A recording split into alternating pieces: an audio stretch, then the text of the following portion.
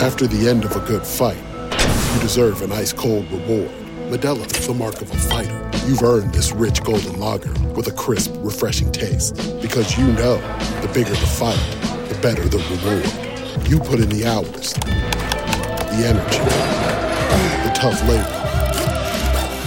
You are a fighter, and Modelo is your reward. Modelo, the mark of a fighter.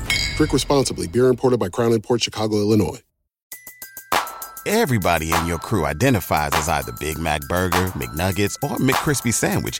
But you're the Filet-O-Fish Sandwich all day. That crispy fish, that savory tartar sauce, that melty cheese, that pillowy bun. Yeah, you get it. Every time. And if you love the Filet-O-Fish, right now you can catch two of the classics you love for just $6. Limited time only. Price and participation may vary. Cannot be combined with any other offer. Single item at regular price. Ba-da-ba-ba-ba.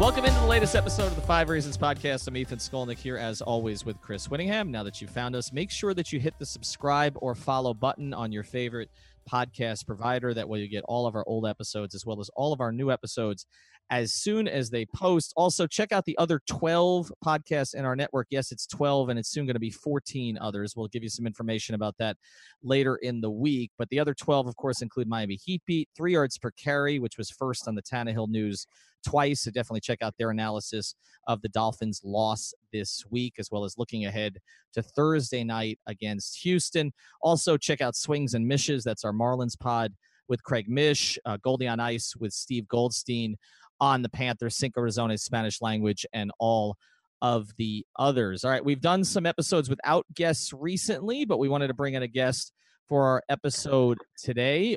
Actually, one of the people who works over at Channel 7, Jeremy Taché, actually is part of our Swings and Missions podcast. So Jeremy's become a huge star with us. I don't know how you're going to control him, Steve. But today we have Steve Shapiro. You can find him. He can't find it because he doesn't know his Twitter handle, but you can find him. Stop it.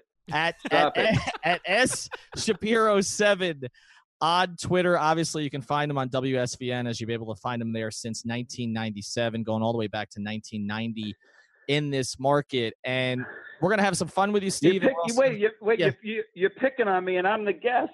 Well, that's you're what already we do picking on me right at the start. That's what we do. Well, you're good at that. We're going to talk a little bit about you at the Tony and Eric event and some of your jokes there about stuff. So we'll get my God, yeah, that was fun. We'll get into that as the podcast progresses. But one of the things we want to do here is we want to focus on, because again, you've been here a while, and we want to focus. We want to focus. It's a nice way of saying you're old. Well, right, but I mean, I'm the old guy. That's like saying, "Oh, he's a legend." That's the same thing as saying he's friggin' old.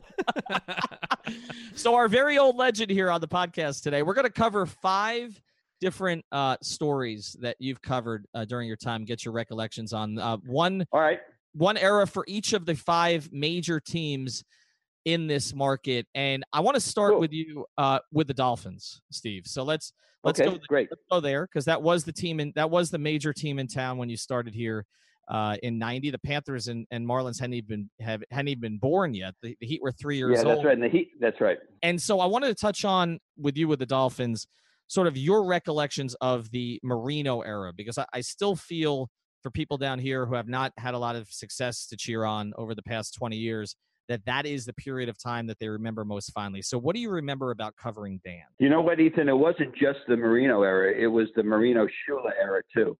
And that, I was there for the end of Coach Shula's career as well as the end of Dan's career. And what I remember mostly is just, him as a gunslinger in the Duper Clayton Marino era. And they didn't have a tremendous amount of success. I think they went to the AFC Championship game once when I was there, lost, I believe, to San Diego. I'm not sure. And how it was unfortunate that I didn't get to see Marino play in a Super Bowl or to play up to the level of his accomplishments in the league. I always thought that he was and still is one of the greatest throwers that I've ever seen. And sadly, I think what I will remember predominantly from that era is Marino's last game when he lost to Jacksonville in the playoffs. And I think the score was 63-7. Jimmy Johnson was the coach then. And that's kind of what sticks in my mind, as well as seeing the numbers that he put up and the clock play against the Jets. it wasn't so much about him winning a lot of games. I remember that his last game when he got beat up in Jacksonville, I think it was 63-7. You remember the score? It was something It was like that, right? 62-7. I know it because it was my first Dolphins game as a fan. Yeah, that was heartbreaking. Also, I think during that game, didn't the sprinklers come on or something? Wasn't there something like the sprinklers came on? It was like foreboding, like God had a plan or something. Like this was not going to end well. Jay Fiedler threw a touchdown pass in that game against the Dolphins, and then we got the Jay Fiedler error right after that, Steve. So yeah, there were a lot of. Yeah, how about that? And I do see Dan around town now, with some frequency, not only at Dolphin games but at charity events and stuff. So it was a privilege actually for me to get to watch him and cover him and to be there and to see him play. But I also have enjoyed a relationship with him, afterwards that the same kind of relationship did not exist with him when he was playing. He was pretty stoic and towed the line and didn't give you too much, and you didn't always get a lot of honest responses. And now when I see him, it's more personal and personable, and he'll ask about my family. I'll talk about his family. So the relationship kind of grew, which is nice for me. But I'll always think of him as being one of the greatest. For sure I will, whether he won a Super Bowl or not. Can you sort of relay a way in which he's changed? You mentioned the way that he was stoic and all that. But to be honest, as someone who's 25 years old, or 26 years old, I don't know a ton about Dan Marino, frankly, either as a player, other than what you can see on YouTube, or as a person. What can you relay from someone who's known him for such a long time? Well, when he was playing, and it still holds true today, the quarterback had one day when he would talk to the media. And Dan's day was Wednesdays, and it still is. And I think that probably exists for most teams now. The quarterback only talks to the media once a week. And he would have a PR person standing next to him, and that PR person would time how much time Dan would give to the media. And it was very short, 4 or 5 minutes tops. And he would take questions at his locker for, that brief period of time, one time a week. So all you get is football-related questions relative to the next opponent. That was it. That's all you ever got from him. You didn't really see him other than that, except for after games. And then after he retired, then he was more accessible when you would see him out to stop and just have, general conversations with him, whether it be about himself or football or what's going on in the community or his charities. And again, I would ask him, how are your kids doing? Because, I got to know his kids and Claire and his wife and his parents. And he, in turn, knew that I was the father of 3. So he would say, how are your kids? Where are they? And his son and my daughter ended up going to college together, and they were friends, and they partied together. So we had that kind of relationship. And I think we also kind of developed a mutual respect because he played his whole career here, and I've been here for so long that, I knew him as a player and then as a citizen. And then, he knew me for so many years for being on television and covering the team. So the relationship changed in a really good way. I'm a lot happier, knowing him now than I did in the early 90s when he was playing. Steve, covering it so closely over the years as you have, being around so many different coaches and GMs and everything, what in your view has been the problem with the Dolphins in the time that you've covered them? Why are they still stuck in this mediocre place? Yeah, I don't know, man. At the start of every season, Ethan, we sit down in the sports office and we kind of, between the anchors and the producers, and we kind of go through the schedule and we predict how the team is going to be. And every year it's 7-9.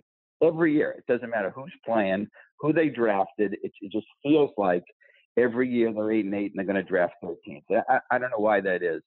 I guess it's easy to point to general managerial moves, where the guys who draft the players have not drafted stars. I think that we looked up that something like in the last 15 years that the players that they have drafted there's only been like 1 or 2 all pros or something, or 1 or 2 guys who were selected to the All-Star team, not who played in the Pro Bowl, but who were actually selected, because there were injury fill-in guys like Jay Ajayi filled in once, and some other guys. But I think in the last 15 years, you can check this, there's been very few, only 1 or 2 draftees were selected to play in the Pro Bowl. And, discounting Ndamukong Suh and guys that they got in free agency. But guys that they picked in the draft, very few have gone on to be selected to play in the Pro Bowl. So I guess it's an easy out to say that's the reason. Then I'm not so sure that the coaching changes and the coaching hires that were made were so great. Joe Philbin didn't work out. What was the other guy's name before they went? The guy who went 1-15. Cam Cameron. Cam Cameron. Yeah, it's easily forgettable. Why would you need to know his name? His 1 year was a disaster. So, I suppose it's a combination. In terms of their place in the South Florida sports landscape, we want to get to more on this later, but you've kind of seen them go from the it team to now a team that, frankly, you look at their last few home games against Detroit and Chicago and places that would come and travel for a game here in Miami, and there have been a lot of away fans, and their TV ratings aren't as strong as they used to be. What would you say? I mean, obviously beyond the fact that you've predicted them to go 7-9 for the last 15 years, their kind of place in the town has kind of fallen off. How have you seen it? I would agree with that, but I'm not opposed to that personally. I tend to like all the sports equally. So when football season ends, I don't go into mourning. I'm okay with hockey and with basketball. But I think that you're right. And I think some of that has to do with the lack of their success and the success of the basketball team and the Marlins when they won in 97 and 03 also. They won championships. And I think that the town loves a winner, and they're galvanized by championships, and it brings the community together, and everybody lines up behind them when teams win. And the Dolphins haven't done that. But for sure, that's the case. And as far as the visiting teams, when Chicago came in here 2 weeks ago, I didn't feel it yesterday against Detroit. I think there was a majority of Chicago fans wearing black jerseys, and every time, like when the Dolphins would fumble, you saw a cheer in the building, and it was odd. I mean, there were a lot of Chicago fans there, and you can say it's because it's such a transient area, but I think mostly it's because the Dolphins haven't won, and people will, even season ticket holders, they'll buy tickets just to go to one or two games, sell the other 6 to pay for the 2 that they want to go to. So they sell their tickets to the fans of the visiting team. And I think that happens a lot certainly with the Jets, with the Steelers, with the northern teams, with the Patriots fans. I think that happens a lot. I think the people in the seats actually got their tickets from Dolphin season ticket holders. I think that's what happened. But it's kind of, if you're a Dolphin fan and you're in the building, that's upsetting. When the Dolphins fumble the football, to have, the building erupt in cheers, that's messed up. Yeah, it is. What's funny, and I was mentioning this to Chris, I think we talked about this at the Bears game, was that Dolphin fans travel really well. So, like, it's not like Dolphin fans don't exist. Like, if you go to stadiums in other cities, you'll see a ton of Dolphin fans. Like, even in New York, like, they've made it a whole thing there with the MetLife takeover. But then here, like you said, it kind of works the other way. So it's been one of those strange things. I want to move to another team down here, the other football team that people care about, the Canes, Shapiro, and they had their run too. Their run, you could argue, was they had a good run. Yeah, I guess the memories of those teams for you, particularly, we're talking about, the 2000s team, team probably should have won another championship if not for Terry Porter's flag in the end zone. But ridiculous. The Hurricanes and their place in this market and how that has changed. How have you viewed that? First of all, I would take those badass guys back today. I don't care what kind of trouble they get in, what laws they were breaking, what rules they were breaking. Those guys were fun. That whole team was fun. The coaching staffs were fun. Dennis Erickson drinking, he was fun. I don't care. I would take all those guys back. That was a fun team, a talented, good team to cover. And I wish that those guys were still around and still playing, and that caliber of player and that attitude of those guys were playing. And that was great. I'll get back to your point, but I just want to say that the one thing that I remember clearly that's visual in my mind is I want to say it must have been, did they win in 91? Yes. Early in the 90s with Michael Barrow and those linebackers and Darren Smith and those guys. They had a parade on Biscayne Boulevard. I don't know if you guys were around to remember this. And it wasn't ticker tape, but there was a lot of paper in the street, and the paper got underneath. They were driving in cars in convertibles, and the paper got underneath the cars, and the cars burned up during the parade. You guys remember any of that? No. It was nuts. They had a fire. Such a Miami Two story. cars burned to the brilliant. ground during the parade. Is Nuts. that what led Channel 7's coverage that day? Yeah. Oh, yeah, man. That was the lead story, standing out in the streets with the fire department, putting out the cars while they burned, while the champs, were rushed up. But anyway, yeah, I love those teams. And, then they get into all the trouble when Butch came and resurrected the program with the Pell Grants and all that stuff. They lost a lot of scholarships, and I don't think that they're back. I don't think they ever fully recovered. They just, they don't seem to have the depth of quality that they used to have. I think they still get great players and they get drafted. And a lot of players do well in the league, but they had guys that couldn't play until the junior or senior year because the guys ahead of them were so good. And I think another part of that is that a lot of other schools around the country kind of raid South Florida now, especially when UM could not offer the scholarships that they had, when they lost the scholarships in the 90s. Other schools started to come in here from around the country and kind of was stealing a lot of the South Florida high school talent, and that still exists. I think a lot of kids now go to SEC schools. A lot of kids go to northern schools. A lot of kids, certainly the Boza kids that go to Ohio State. A lot of kids want to see what the far west and the northwest is like. I think Mario Cristobal, probably at Oregon now, is recruiting down here. So I think that's part of the issue for UM and for Mark Richt, is to keep the homegrown kids here. But it's not the same. It's definitely not the same, and it's disappointing. To see them lose on the road to a very average Virginia team, it's just that's disappointing. To your point here, I mean, the idea that a very popular former Dolphin who coaches at the number one program or one of the top 2 or 3 programs in South Florida, in Patrick Surtain, and that his son would not go to Miami, but would go to Alabama. Yeah. Again, you have the lineage with the Dolphins. There haven't been that many popular Dolphins over the past 25 years. Patrick was one of them. He coaches a prominent team in this market, a powerhouse, which actually is becoming a sports powerhouse to the point that Dwayne Wade's kid is now going up to American Heritage.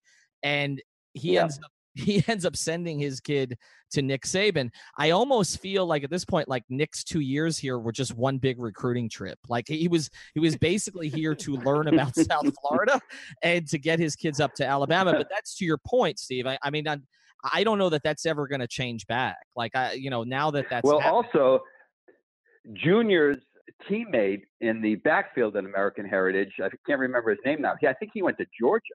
Didn't he? There was another kid who played in the backfield, an All-American, high school All-American, who I think went to Georgia or LSU, also went to an SEC school, one of the two. Yeah, but they come in here and they rob the place. And, although, these other teams win, so you can't blame the kid for going to Alabama.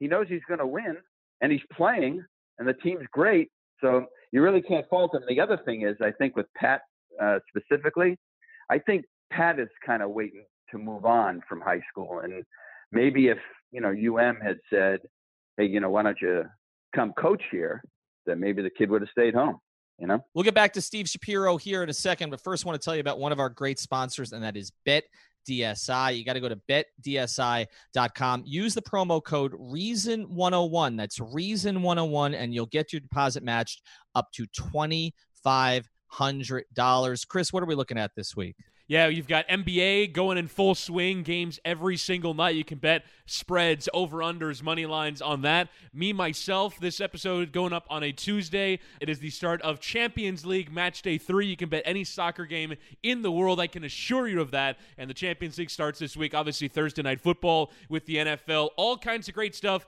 on BetDSI. Be sure to use the promo code REASON101 to get your deposit matched up to $2,500. Well, talking about a team that did get the right coach. So you were down here at the time. You weren't working for 7 yet. You were working for 4. But when Mickey Arison hires Pat Riley, and we talk about that was great. Yeah, we talk about this town changing with the 3 championships and with the Big 3 era, which is an era that I don't think will be repeated, not just here but anywhere, honestly, in terms of what they dealt with. But just sort of your overall reflections of Riley's tenure here, Wade's tenure here, Shaq, LeBron, and everything the Heat have done to become, what is for people under 40 in this town, Steve, I mean, it's a Heat town. Like I know if the Dolphins ever win, that may flip, but that's the team that winning is associated with down here. So what are your reflections? Yeah, not just that, but I think for kids also, when they can see athletes' faces and see what they wear, that makes a big difference to the younger generation.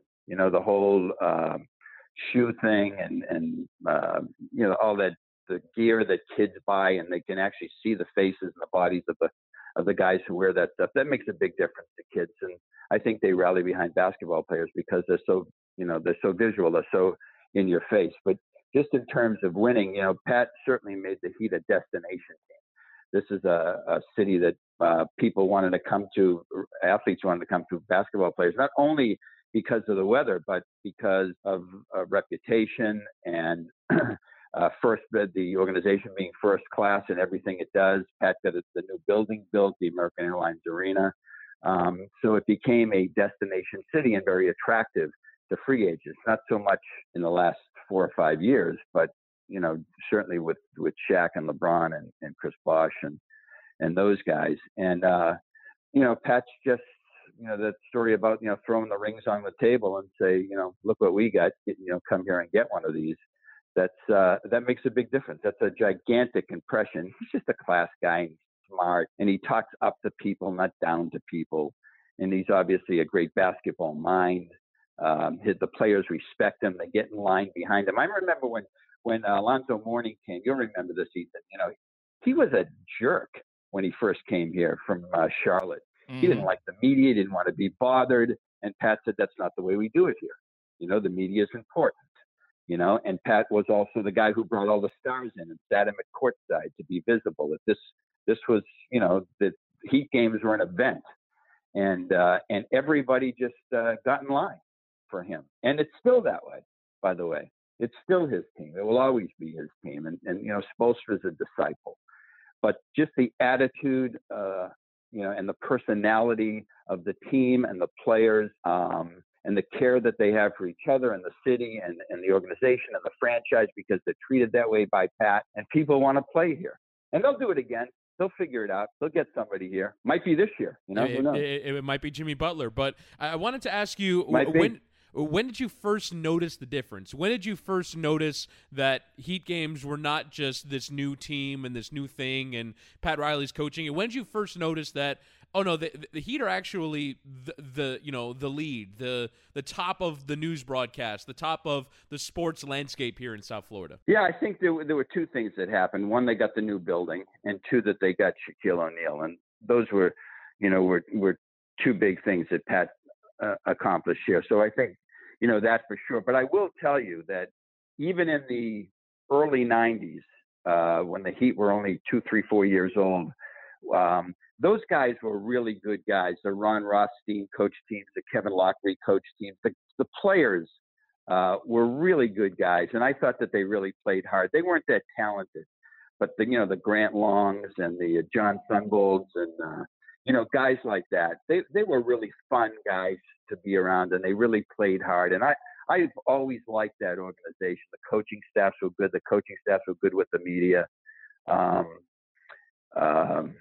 So it's not just what Pat has accomplished and the success that he's achieved since he got here in the mid-90s. Even before him, it was I liked the team. You know, I liked the organization. I liked everything about it. Even in the old Miami arena. It was it was just it was an easy, comfortable team to cover for media members. Yeah, I agree with you on that. I think that's always been the case, honestly. There's a professionalism that organization carries itself with typically that I don't know that all the other organizations always have, and I think it stands out. And I think I think in some ways the other organizations have gotten better. I feel like the Marlins are turning a corner now. I feel the Panthers have become extremely accessible, and I think some changes with the Dolphins have been really positive. But I do think that the Heat has been the standard organization here for a very long time. And it again, I wasn't covering my first year was 96. It was right after Pat came in, so I was a fan of the other teams. I wasn't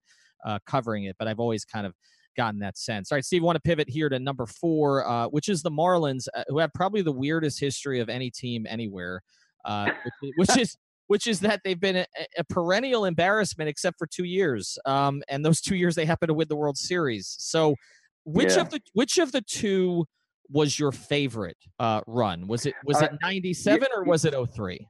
It was the 03 team, selfishly, though. And first of all, the Marlins came from the wild card spot both those years. They've never lost a playoff series, never. So, but it was 03 because in 03, Fox, Channel 7 is an affiliate of Fox, had the National League Championship Series and had the World Series. So I was working for the network that broadcast the games. And smartly, my television station programmed around the games, pregame and postgame shows. Everybody in South Florida was watching Channel 7. So it was totally selfish.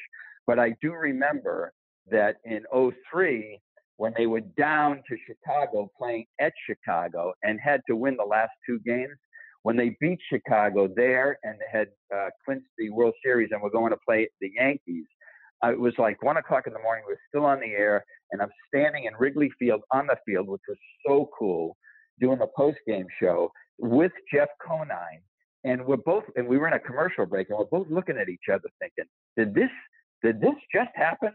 Are we really going to the show? Did this happen? Because it wasn't supposed to happen, but it did, and that was a great, great run. And just a funny aside to that story, they sent me from Chicago to New York, but I wasn't planning to go to New York. I was planning to come back to Miami.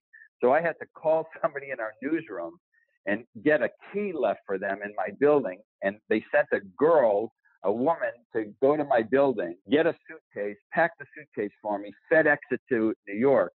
And and then I covered the World Series in New York. That's amazing. Crazy. But it was the 03. It was 03. I loved 97. That was great. Unexpected, fun. Didn't enjoy the players on that team as much as I enjoyed the players in 03, but just selfishly because we had the games, and our share of the audience, I think, was 80% for the World Series. So we were crushing it. Yeah, that's incredible. Can you feel the different? Now, obviously, part of being in the media is you want to be heard and seen by the most people as possible for that moment, which is why I imagine like doing those quick post game shows after Dolphins games is fun because everyone just watched the game and now there you are. But when you're saying that 80% of South Florida that's watching television is watching you, can you feel the difference? Yeah. And when you come back, what does that feel like that you're almost in a way associated with the? This show is sponsored by BetterHelp. What's the first thing you'd do if you had an extra hour in your day? Go for a run, take a nap, maybe check the stats of the latest Miami Heat game? I've got a better idea. A lot of us spend our lives wishing we had more time. The question is, time for what? If time was unlimited, how would you use it? The best way to squeeze that special thing into your schedule is to know what's important to you and make it a priority. Therapy can help you find what matters to you so you can do more of it. I've benefited from therapy. I went through some life changes, major life events, had some difficulties, wasn't a believer in therapy, but it helped me and it can help you also. So if you're thinking of starting therapy, give BetterHelp a try. It's entirely online, designed to be convenient, flexible, and suited to your schedule. Just fill out a brief questionnaire to get matched with a licensed therapist and switch therapists anytime for no additional charge. So learn to make time for what makes you happy with BetterHelp. Visit BetterHelp.com/Miami Heat today to get 10% off your first month. Again, that's BetterHelp, HELP.com/Miami Heat. Everybody in your crew identifies as either Big Mac Burger, McNuggets, or McCrispy Sandwich. But you're the Filet-O-Fish Sandwich all day. That crispy fish, that savory tartar sauce, that melty cheese, that pillowy bun. Yeah, you get it. Every time. And if you love the Filet-O-Fish, right now you can catch two of the classics you love for just $6. Limited time only. Price and participation may vary. Cannot be combined with any other offer. Single item at regular price. Ba-da-ba-ba-ba. Marlins winning the World Series. That's exactly right, Chris. It was a sense that I was part of the team, and I do feel it immediately because everybody is talking about the game or the event or the outcome, and it made me more relevant. And a lot more people will come up to me in the community when I'm just out and about and say, one, that they saw me, and two, what about the outcome of the game? What about the game itself? And when the Marlins were on that run and we had the games, then everybody was watching us, and it made me way more relevant, and I had a lot more notoriety in the community, certainly a lot more than we're watching our newscast, which was number one at the time. But still, we had, I think, a 56 rating and an 80 share or something. Just everybody was watching the Marlins, and it was really fun. And I'll tell you something else. The guys were good guys. Mm-hmm. Those were the Mike Lowell and Jeff Conine, and those guys. The 03 team were just really good guys. The 97 team was a little different. A lot of those guys were pricks, you know. The Bobby Bonilla and Moises, the pitcher Brown, and Moises was just okay. But Sheffield, a lot of those guys. Yeah. Sheffield wasn't a bad guy. But they were just kind of spoiled. They knew that they were brought in there to do what they did, and I don't know. They just they weren't easy. But the 03 team, the guys were really.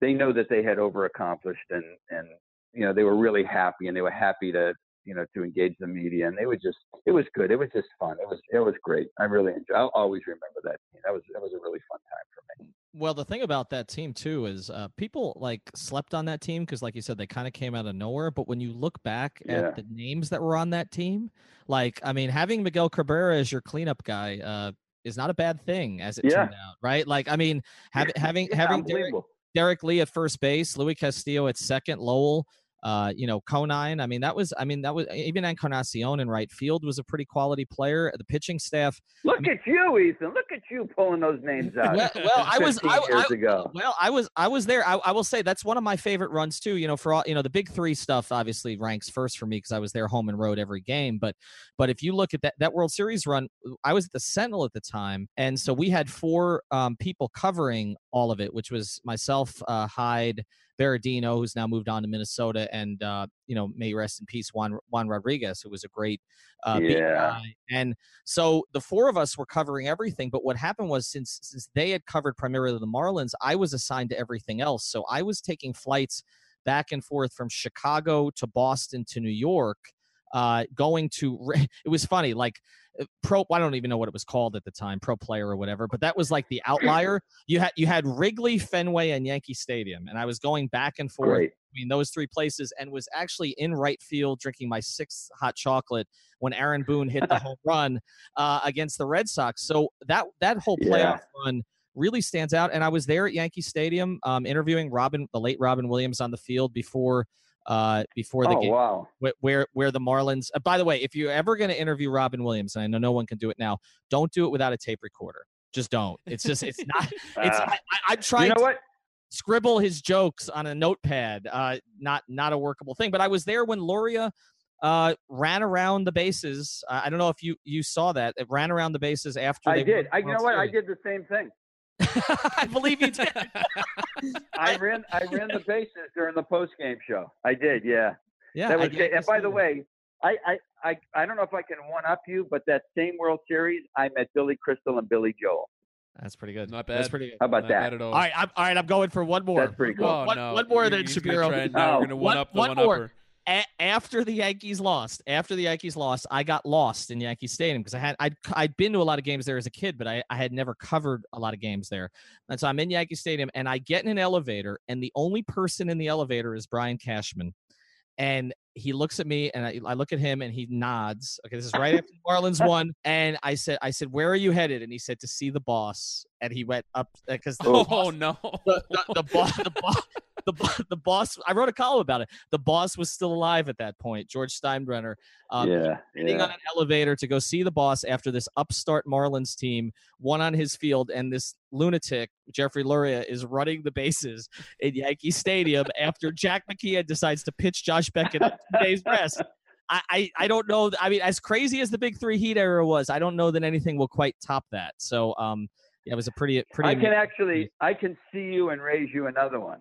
Okay. Sarah Jessica Parker.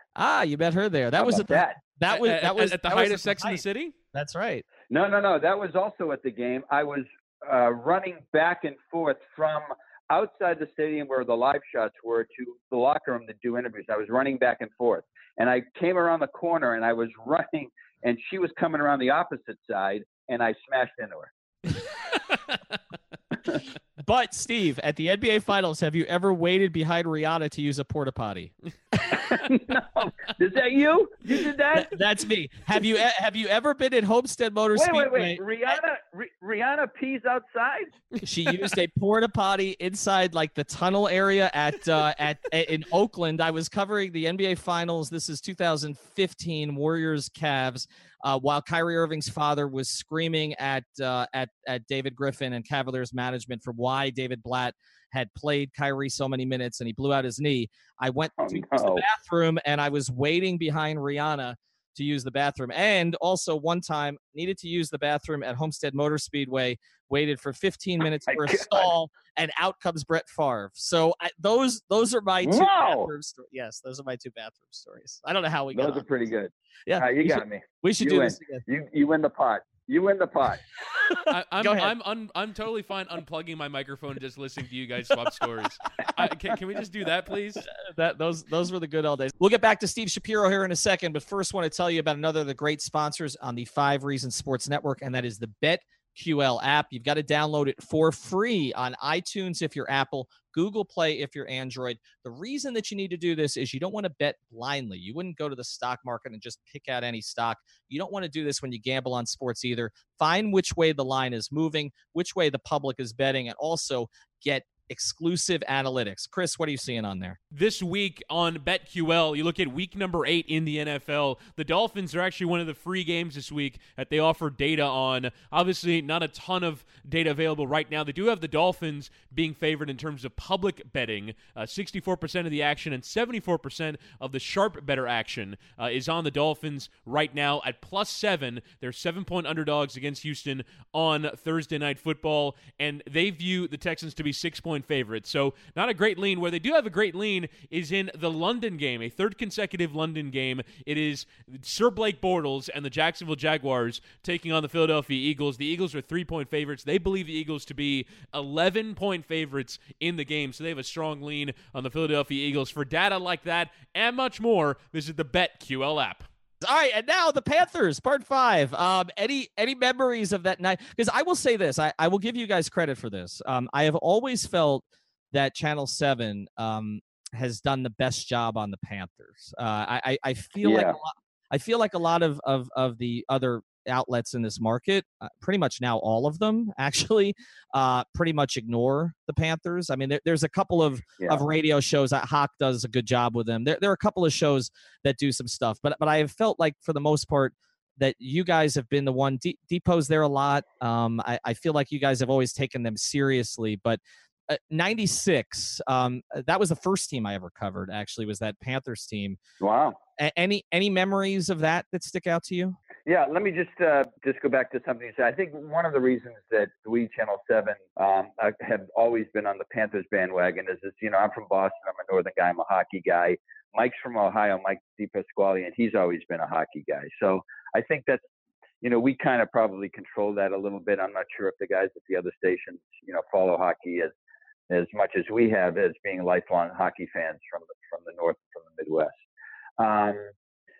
Yeah, well, of course, the whole rat thing was just phenomenal. But they also had a great coach. Doug McLean was a great guy, just a great guy, just fun. I can remember doing Sports Extra, a Sunday night sports show from his living room a couple of times. So we would do the whole show with him in his home. That would just never happen now. He was just a fun guy. And the players on the team. Historically, I think that hockey players are just easy guys to deal with. They're articulate guys. They like the media. They want the exposure that the other teams get. So they welcome us. But those guys, Mellenby and Lindsay and Skrudland and all those guys and Van Beesbrook, they were just really easy guys. And it was just fun. They were the underdogs. They knocked off, historic NHL teams with the Bruins and Pittsburgh and, on their way to the finals. They didn't do so well in the finals, and the Rats. And it was just fun. It was just a really, really good time. I wish that they could have finished stronger. They got swept in that series against the Rockies, the Avalanche. No, it was the Avalanche. It was the Avalanche. It was the Avalanche. Yeah. Yeah. But that was that was an amazing game, though. Like, I mean, when that 1-0 battle between Van Beesbrook and Patrick Waugh, that went Yeah. 3 overtimes at the old arena. That's one thing I wanted to ask you actually in our last part, but I'll get to it now. So what has been your favorite?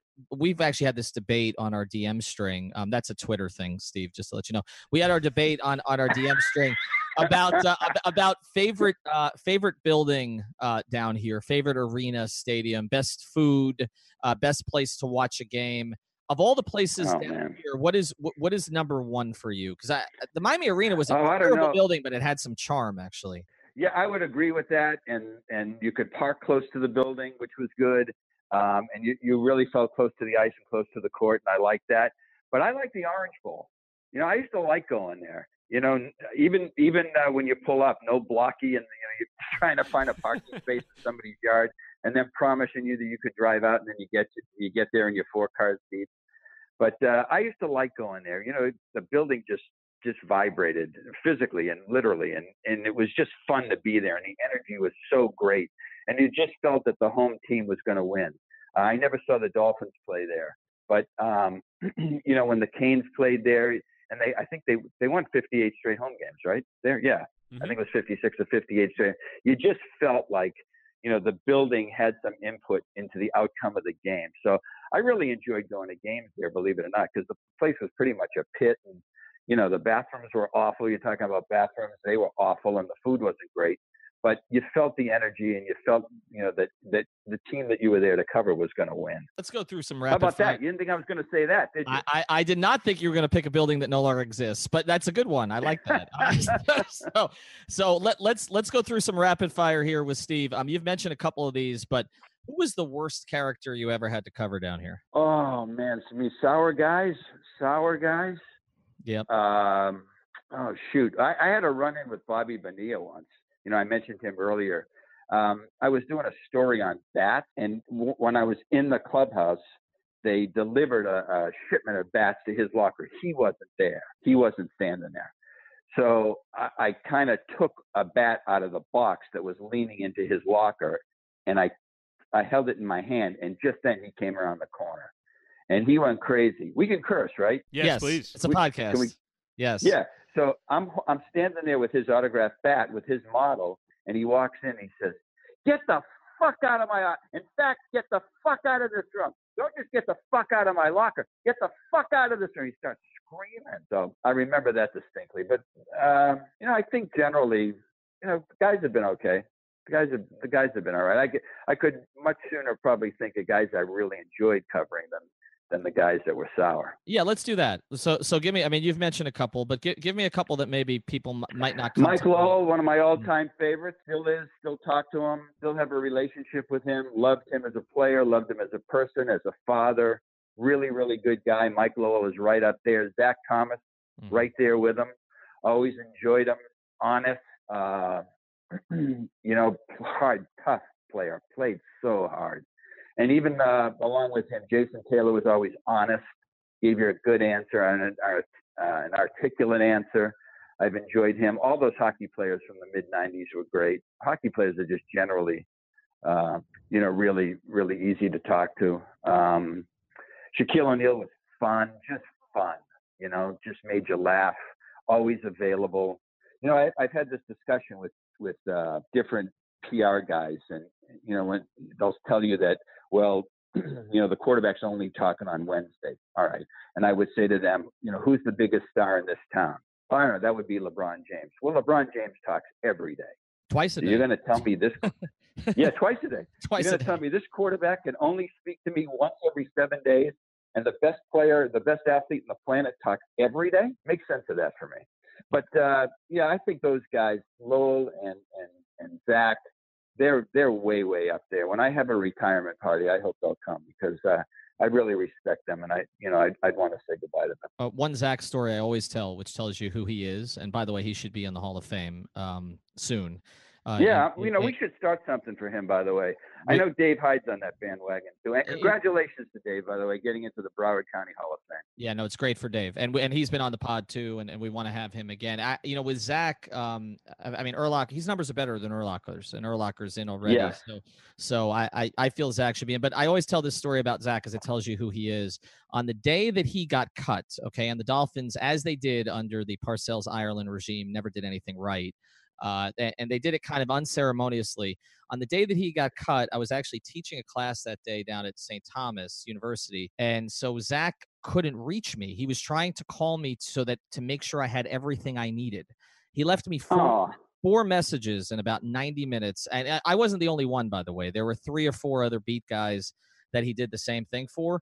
But just imagine any other athlete doing, and it was just really so that he's like, is there anything you need? Do you need a comment from me on this? And it wasn't because he wanted to rip the organization. He just wanted to make sure that he took care of the guys that he felt had taken care of him through the years. It's just, he's a total very nice one of a class kind, guy. In my top 5. We've got an announcement for you on the 5 Reasons Sports Network. We have another watch party. Now, ignore the fact that we are 0-4 in watch parties. We've seen the Dolphins lose twice, the Heat lose, and the Hurricanes lose. It'll turn around at some point, Ethan. It'll turn around at some point. We're going to win one. Probably not this Thursday night, but Thursday night at Township in Fort Lauderdale. Now, this is a new restaurant. It's right where Riverfront is. It's on the corner of Las Olas and Andrews. If you're familiar with Tilted Kilt, it's in that space, and they've really done a nice job with it. And we've got drink specials, we've got food specials, we've got beer specials, we've got pretzel specials. They got 20% off their great pretzels all night long. And we're going to have giveaways. So we're going to be giving away 5 Reasons hats. We're going to be giving away Miami Heat Beat shirts. We're going to have hosts there. We're going to be giving away Devontae Parker for a conditional 7th-round pick if you get there early enough and give us that 7th-round pick. So come out to Township. We're going to get out there starting at around 7 o'clock. It's going to be a great crowd. They've got big TVs. It's a great space. Hosts from a lot of the different podcasts in our network. We can complain about the Dolphins together, drink, eat, and win free stuff. All right, we're going to get to a couple more quick things. Wait. Yes. Can I see that? Can I see that and raise that? Yes, see it and raise it. All right, real quick. Well, in 1996, I got fired by CBS. Everybody did. CBS sold to Westinghouse. Westinghouse came in, cleaned every station out, and I was part of that, that purge. So I get fired. I got 2 phone calls, from people I did not expect to get phone calls from. Dave Dombrowski and Dennis Erickson called to say they were sorry. Okay, back to you. Pretty That's good. Brilliant. That's great. All right, one more. On the night my daughter was born, should I do this, Chris? Oh, God. Ethan, really? Oh, God. I got a DM from LeBron. Anyway, let's move on. Yeah, I All right, and then I asked him if there were any Cleveland restaurants that he recommended because I would be seeing him up there shortly. Anyway, all right, let's get to a couple more things about your career because I want to get to this countdown that you have here. But yeah. What, in your view, are the best and worst things about the way that the business has changed, the media business? I don't know if there's any best anymore because the industry is going in the same direction that newspapers and terrestrial radio are going. They're going in the wrong direction. It's going south. People are not tuning in to local broadcasts and newspapers the way that they did in the 90s when I got here, or when I started in the business in the late 70s, really in the business. And that's a great disappointment, and it's sad for me. I feel badly that I'm not leaving this industry next year in a better position than when I came into it in the late 70s. I don't know if the industry is going to be there for people in their 20s who are getting into the business now. Viewership for us is way, way down across the board in any commercial television, and primetime television and newscasts. It's just it's fractioned by Netflix and streaming and podcasts, and people just aren't tuning in. And that's really, really, it's sad that that the industry is not going in a good direction, and salaries have come way down. And when I first got into the business, 15% raises, annual raises were common. Now, if you get a 1% raise, you just get to keep your job. That's good. You're trending in the right direction. So, I've got a little over a year to go, and it's time to go because it's just not the industry I got into. It's not as much fun. It's just not what I'm used to or want to continue doing. All right, let's get to something a little lighter here for the last part. That made me sad. I want Steve Shapiro to leave this industry happy. How can we turn this around for you? You want a podcast? We'll give you a podcast. on my last day, it'll be happy. That will not be a sad day. That'll be a happy, proud day. You know, the other thing is, guys, honestly, it's very difficult in my end of our business to leave under your own power, to cross the finish line yourself. But usually, you know, I'll be 65 next year. At this point, people are looking to get rid of you. They want to get younger. They want to get cheaper. So that at that point next year, I'll have 40 years in the industry, 30 in the market, and I'm leaving on my terms. Everybody says, yeah, sure. No, my last contract, I gave them an end date, and they did that for me. So I'm really happy and proud of that. And also when I go, you know, I'll toot my own horn a little bit. When I leave, I will be the longest tenured local sportscaster in Miami local news history. So I'm really proud of that. It's hard to do this. It's hard to survive that way, especially for women. Women in our business, you know, they get a little older, they get gray, they gain a few pounds, they get a few wrinkles, and they want to throw them out for the next, you know, little chickie. And it's a difficult business to survive in. So I'm happy that with the way it went. I'm happy that I'm going to get to the finish line, and I don't have any regrets. That's why we call you a legend, Steve. We're not calling you old. You are a genuine legend in this market. Yeah, you're only saying that because it's true, Chris. Yes. And because we're giving you a podcast. All right, last one here, Steve. I think I know the answer to this, but I'm going to let you give it. The one joke, because you MC a lot of stuff in this town. You do. Yeah. Joe Rose does. Joe tends to mock me whenever he sees me at these things. Jason Jackson does. Good. Yeah, I mean, Will the best, does. By the way, Jay Jack's the best. The best. He's incredible. And so these guys, I mean, you see the same 4 or 5 people around here emceeing a lot of these charity events. You've done some of it. I remember one in particular, but I'm going to let you do this. Is there one or maybe 2 jokes at one of those events that you'd like to have back? No. You know, I always ask of athletes what I want to give from the other side, and that is, you know, be yourself and be honest. Be yourself and be honest. I don't want anything trite. I don't want, you know, I want to know what you feel. I want to know what you think, and I want your opinion. I want you to be honest. So when I do that stuff, when I'm given that, you know, that platform, I want to be the same way. And so when I was honored by Eric Reed and Tony Fiorentino with their Last Call Award for Broadcaster of the Year, you know, I said, well, I got to make this, you know, I want to be entertaining and funny, but I want to be honest. So I knew I had a pretty good relationship with Heat coach Eric Spoelstra. And I knew his then girlfriend because she went to high school with my kid. Now, I think Eric's like, in his mid-40s, so he's 18 years younger than me, but his wife must be 30 years younger than me. I don't know, she's a lot younger. So I'm standing up there, and he's sitting right in front of me.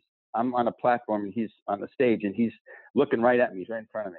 And my children were there. So I said, you know, I love to come to Heat-sponsored events, and I love to bring my children to Heat events, because I know that way that Eric Spoelstra's dates will always have someone to play with. Oh my God! That's how that went. And it got a big roar in the audience. Yes, it did. But and I looked at him, and he was laughing. But about 3 days later, I got a handwritten letter from Tim Donovan, who is still today the Vice President of Communications for the Heat. And he says, I don't understand why you did that. You and Spo have always had a good relationship. And, you know, I talked to him, I talked to Eric, and we're cool. And I talked to Nikki. I talked to his now wife, and she was always good with it. But, I think I'll always be remembered for that. I don't regret it. It was funny. It got a laugh, and that's why I was up there. I remember. I laughed. I will say, and now we know that it's not just people in our network who are getting handwritten notes from Tim Donovan these days. So that's good. if even a legend in the business could get one. Steve, we really enjoyed this. Congratulations. Well, as we tape this, what is the day number until you retire? Because I know you know it off the top of your head. Yeah. It's the last day of next year. So it's December 31st of next year will be my last day at Channel 7. That's the plan. And so what is that? 1 year, 2 months, and 8 days or something like that? Who's counting?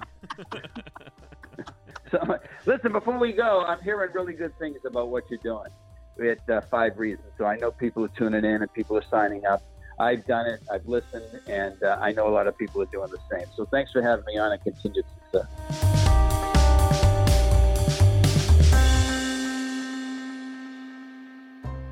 This is the 5 Reasons Sports Network, Miami Sports on Demand. We now have 13 podcasts in the network posting roughly 15 times per week, all absolutely free. Find all of our shows on iTunes, Google Podcasts, or Podbean. Plus, become a member of our patron feed and you'll get even more fresh content. We are on Twitter, Instagram, Facebook, and YouTube. Here's some of what you missed last week on Cinco Razones when they talked to George Sedano. No, están frustrados, no, yo lo entiendo. Y Pat Riley también está frustrado. Van ya 2 veces que le ha colgado el teléfono a Tom Thibodeau y le ha dicho que se vaya para el carajo. If you want to get involved as a sponsor or a contributor, reach out to us at number 5 Reasons Sports on Twitter. Don't forget to punch 5 Reasons in your search bar and then hit subscribe.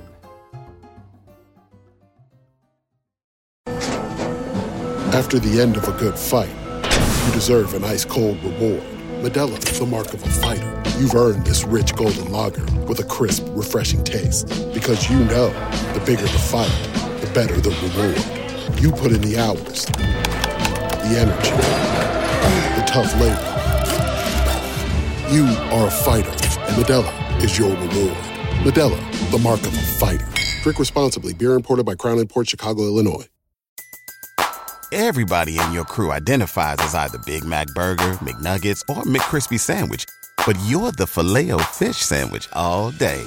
That crispy fish, that savory tartar sauce, that melty cheese, that pillowy bun. Yeah, you get it. Every time. And if you love the Filet-O-Fish, right now you can catch 2 of the classics you love for just $6. Limited time only. Price and participation may vary. Cannot be combined with any other offer. Single item at regular price. Ba-da-ba-ba-ba.